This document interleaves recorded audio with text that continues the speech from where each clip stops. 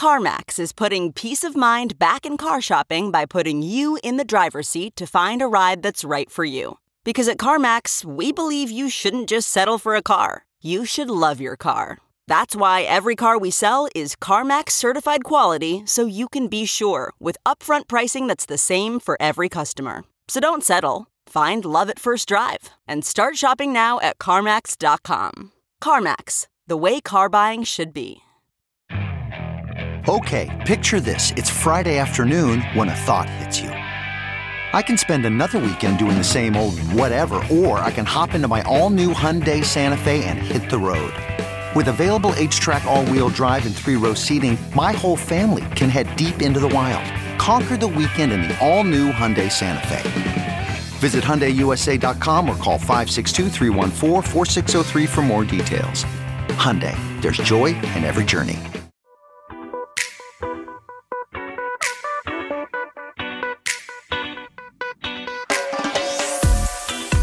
This is the Hash Podcast. Stay informed with the latest on Bitcoin, ETH, the metaverse, Web3, and more with stories that matter to the crypto world. All on the Hash for your ears. You're listening to the CoinDesk Podcast Network. Hey there. Welcome to CoinDesk TV. You are watching The Hash. It is a Friday. Happy Friday to you all. We wish you well. I'm Zach Seward. That's Jen Sanasi and Adam Levine. We're going to get you caught up on today's news, crypto, and beyond. Jen, start us off. What do you got? Well, it's not a happy Friday for Kraken. So the SEC is warning platforms to take note of Kraken's move to halt its staking service after paying a $30 million fine to the SEC. We must note that they did not admit or deny any allegations. On CNBC Squawk Box, Gensler said companies like Kraken can offer investment contracts but have to have full, fair, and truthful disclosures. He went on to say that they were not a company abiding with basic law. Adam, I'm going to kick this one right off to you. After Brian Armstrong's tweet, I didn't expect to see an action come down so quickly. It seems like Coinbase CEO Armstrong probably had this information in his back pocket. What do you make of this? Yeah, less a rumor and more front-running the announcement that he saw coming. So I think that there's a couple of differences from the story that we were talking about yesterday that are worth noting. First off, this is not actually an action against staking itself. This is an action against companies or against a company that had a staking program that allowed you to basically allow them to stake on your behalf. There's still a bunch of question marks on my side whether or not that's really a distinction that's particularly meaningful in this circumstance, but it is worth noting. So there doesn't appear to be any sort of concern around the actual activity if you're doing it yourself or potentially using, like a decentralized service to do it. But these big companies, it looks like, are in fact going to get whammied by this type of stuff. Secondly, the move here is an odd one from my perspective. Effectively, what they're saying is that the Kraken exchange was offering this as an unregistered security because effectively it's something that delivers yield. But as I discussed yesterday, the way that yield is delivered here isn't exactly the same. The counterparty risk that you bear from a lend product versus a staking product is very different, because in a staking situation, you're effectively locking your tokens up into a protocol rather than lending them to someone who then has to pay you back. So there's some significant differences there too.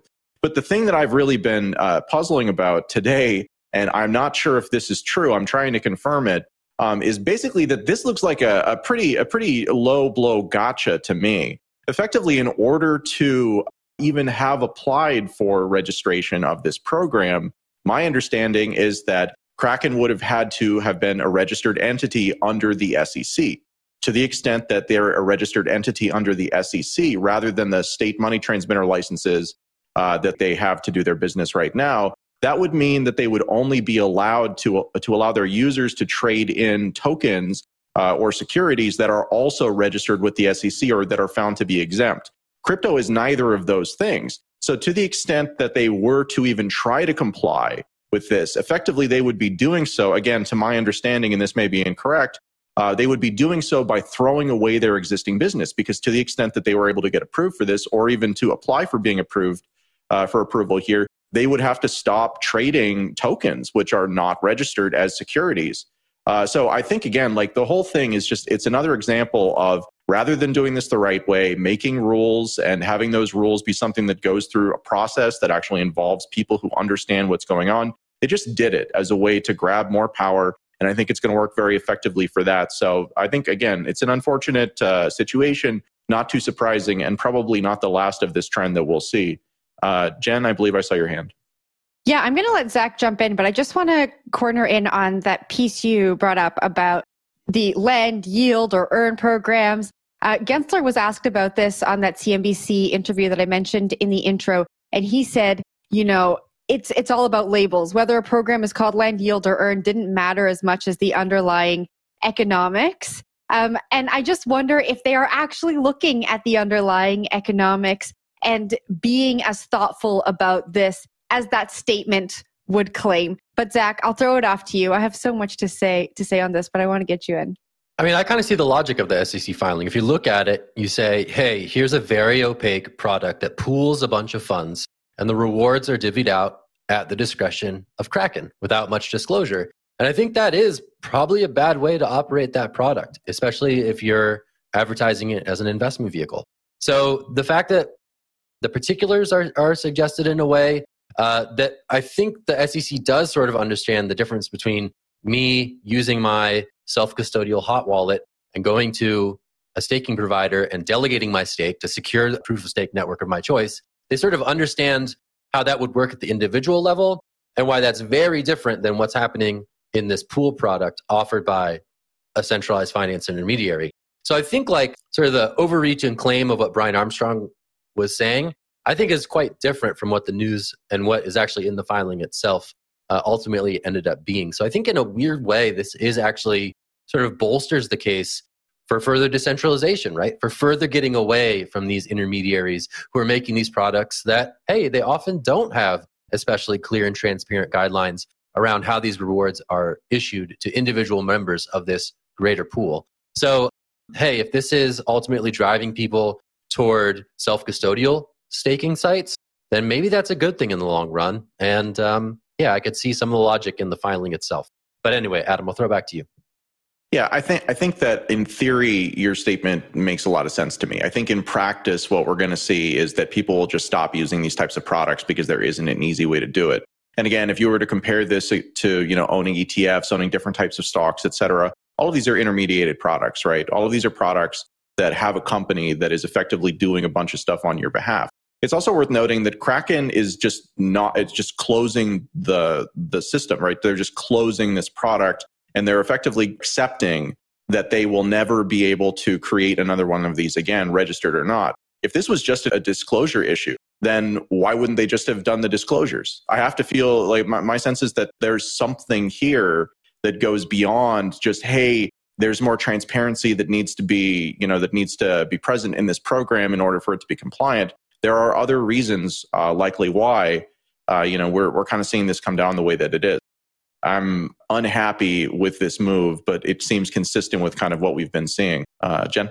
Yeah, to Zach's point, I think that Brian Armstrong's tweets showed frustration. And I said that on the show yesterday. As part of this, Gensler said, Kraken knew how to register. Others know how to register. It's just a form on our website. And if they want to offer staking, we're neutral. Just come in and register. Coinbase has heard that before, and the SEC turned around and sued them for one of their products. And so it feels like maybe his statements came from a reactionary state of being because he's tried to work with the SEC before and has been burnt in a similar way. I want to talk about Hester Peirce's comments on this, though. So she said not everyone at the SEC agreed with this move. We have known about crypto staking programs for a long time. I am going to play the Canadian card here, and I would like one of you to just explain to me the inner workings of the SEC, because often we see SEC commissioner, she's an acting commissioner, Hester Peirce, come out completely against what Gary Gensler is saying and saying, I've tried to work on this, but I'm kind of getting nowhere. It feels very odd for me to see these two at odds so publicly. So maybe one of you can explain to me why this continues to happen. Why is no one listening to Hester? Nobody can read the mind of any of these people. Ultimately, what it looks a lot to me like is kabuki theater.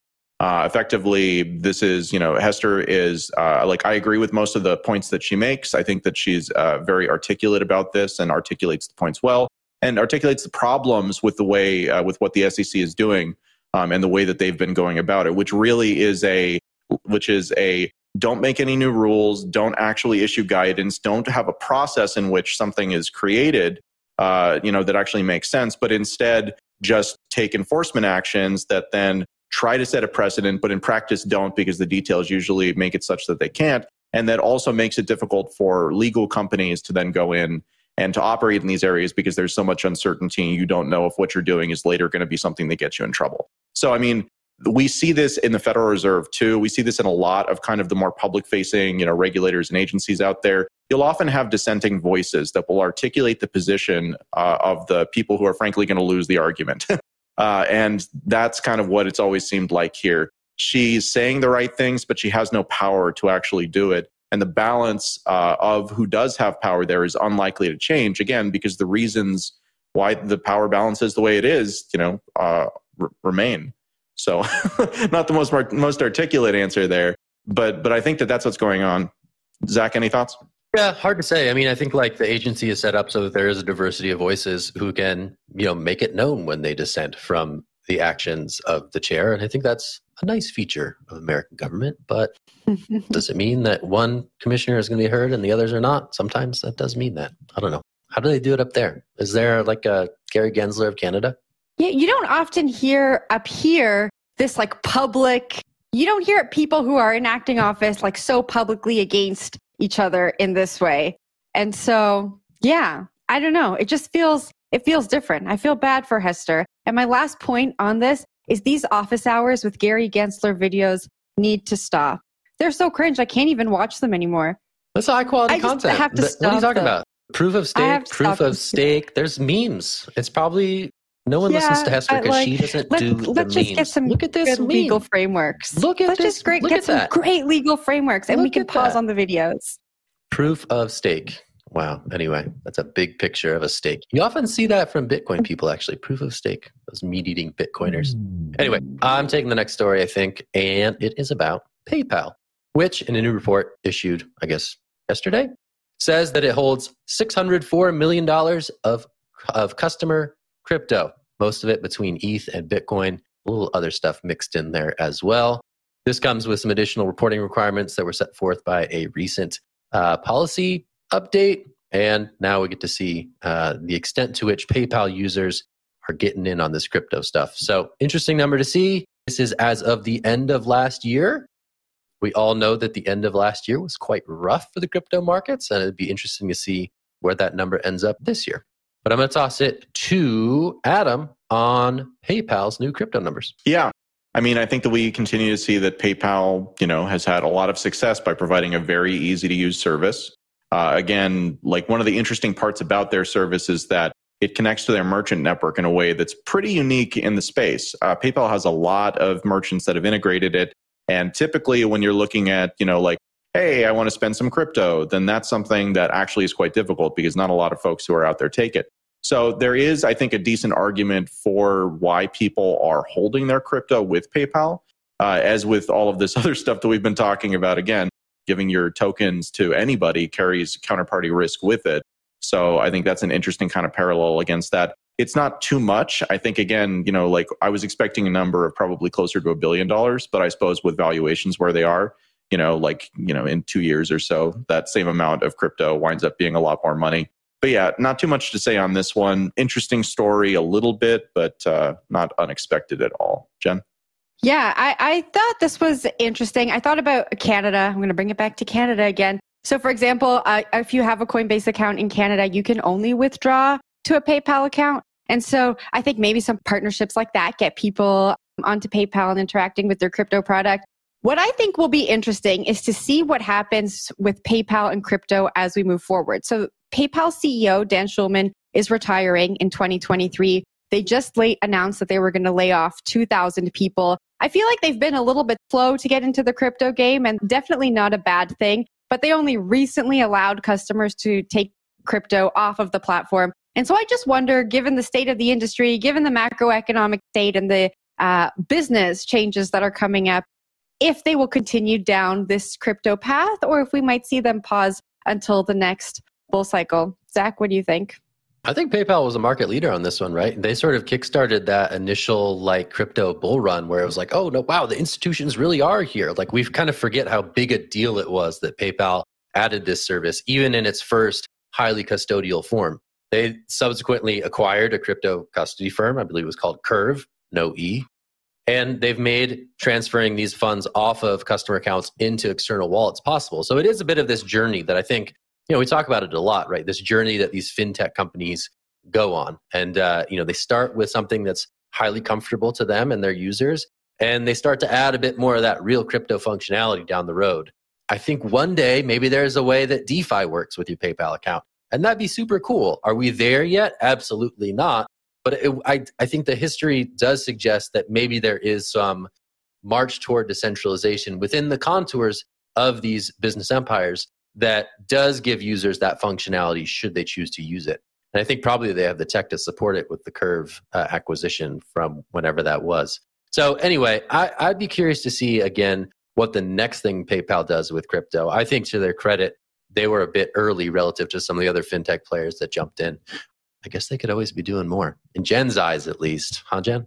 2020, I forgot we're in 2023. So yeah, I was like 2020 is yesterday. I feel like what about 2017? Where were they?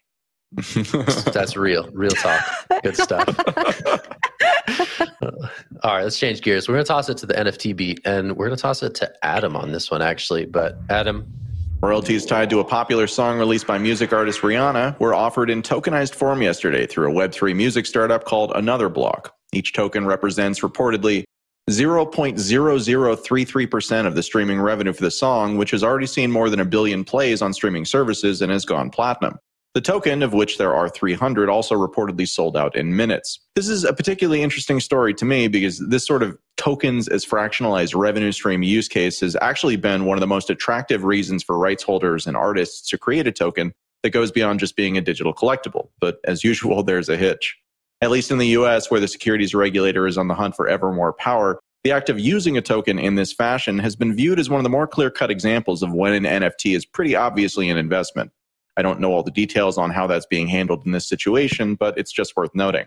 Why don't we go to you, Zach, for kind of first thoughts on this one? Wow, Zach just rugged me on this one. I definitely rugged you. Sorry about that. Royalties are different, dog. Royalties are different. There is different statutes around how loyalties can be divvied up and shared. So the space is tightly prescribed by existing legal stricture. And so therefore you've seen like Web3 royalties emerge as the thing rather than sort of like revenue sharing more broadly. So you have like Royal, you have a bunch of other ones. This is in that vein.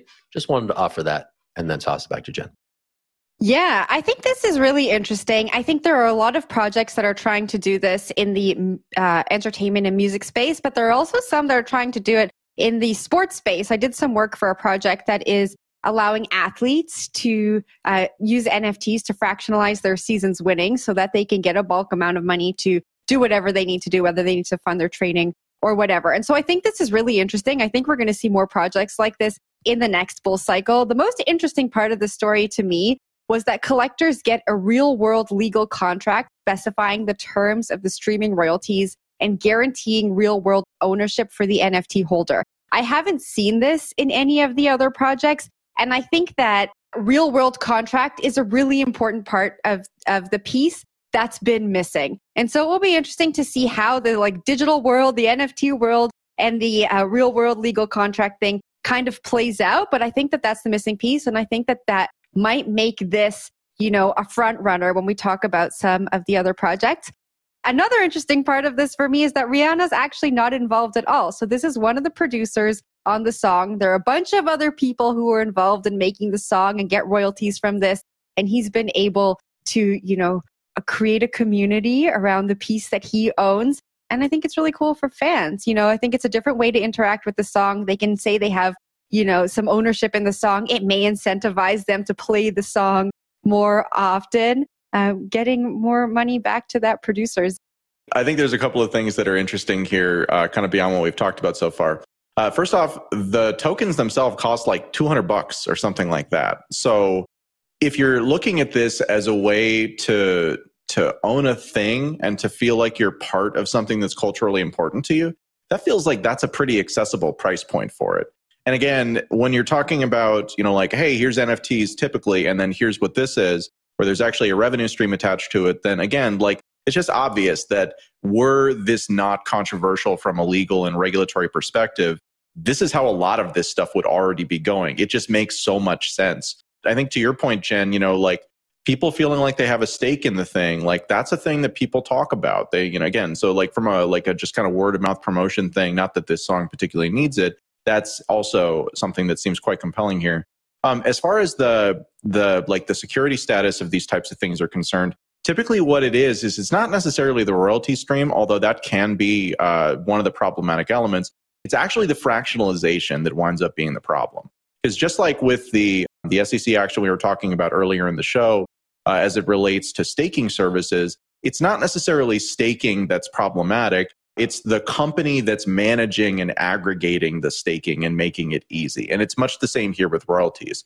It's that you, as a person who owns the token, typically, not necessarily in this case, again, I don't know a ton of details about this one, but typically you would be relying on the company that is administering those royalty flows to actually make sure that you get paid. It's not like this is a smart contract that's going to do it automatically with no hands involved. There will be hands involved. And I mean, also to the extent that there are individual contracts being signed on a per user basis who actually holds this thing, well, again, that means that there's execution risk. There's some, again, like there's just a bunch of moving parts in the thing that make it so that it winds up being a more clear-cut case really for NFTs to be considered securities really than most other things that we typically see. So I don't know, like I said, I really like this use case. It's one where I spent a couple of years, maybe 3-4 years, talking with a lot of artists and a lot of rights holders. And this was the thing that they always wanted to do. And you had to tell them, yeah, I know you want to do that and people want to buy that, but you can't do that because it'll have these legal repercussions that'll come for you. So it's nice to see that people are either breaking through those, by not accepting U.S. Purchasers or some other way. But again, good to see these types of use cases coming up, and I hope that we see more of them. I think Rihanna coming up with the Super Bowl halftime show. The timing is right to get out these NFTs, these royalty things. And also, like, I know we talked about this the other day. The Super Bowl allegedly banned crypto ads, or all the crypto ads fell through. That's not even true. Like, there's going to be an NFT ad, like a free NFT drop during the Super Bowl. Like, that's one of the ads. I thought that was just like a funny note in addition to the Rihanna story. But Jen, I'll give it to you. What are your thoughts? I was going to say, imagine having this NFT. So the song is called Bad Word, Better Have My Money, right? And you have the NFT. So now every time you play it, you get the money. What a great, like, someone should make that ad. I want this producer to go out and make a video of someone listening to this and just lip syncing that they better have their money. But Zach, to your point on that NFT ad, I think if there was any crypto company that could show up during the Super Bowl without a bad feeling, it would be an NFT company. I just think it's kind of like a bad look. I don't think crypto companies should be spending money right now. But if you're giving away NFTs, I don't know. I feel like that's it's kind of okay. You seem like you disagree, Zach. I think there's going to be much backlash. I think the cringe factor is high for free tokens being given out on the TV. But what do people get? Hey, maybe not. What's the story? Do we know? What do people get with this free NFT? We don't know. Okay. We don't know. I changed. Cringeworthy. I'm with you now. All right. Yeah. I Nailed changed. it. All right. That's it for the show today. Happy Friday, everybody. Yeah, Super Bowl Sunday. You guys got any plans? Adam, Jen, do anything fun? Huh? I hear sports are popular. It's my birthday. Huh? So happy birthday. That's what I'm celebrating. Thank you. Amazing. Happy birthday to you. Fantastic. Well, we wish Jen a happy birthday. We sign off. I'm Zach. That's Adam. That's it for the show this week. We'll see you next week. You have a great day. Bye now. You've been listening to The Hash on the CoinDesk Podcast Network. We would like to hear from you, so if you have any questions or comments, please reach out to us at podcasts@coindesk.com, subject line, The Hash, or leave us a review on your favorite podcast player. Thanks for listening.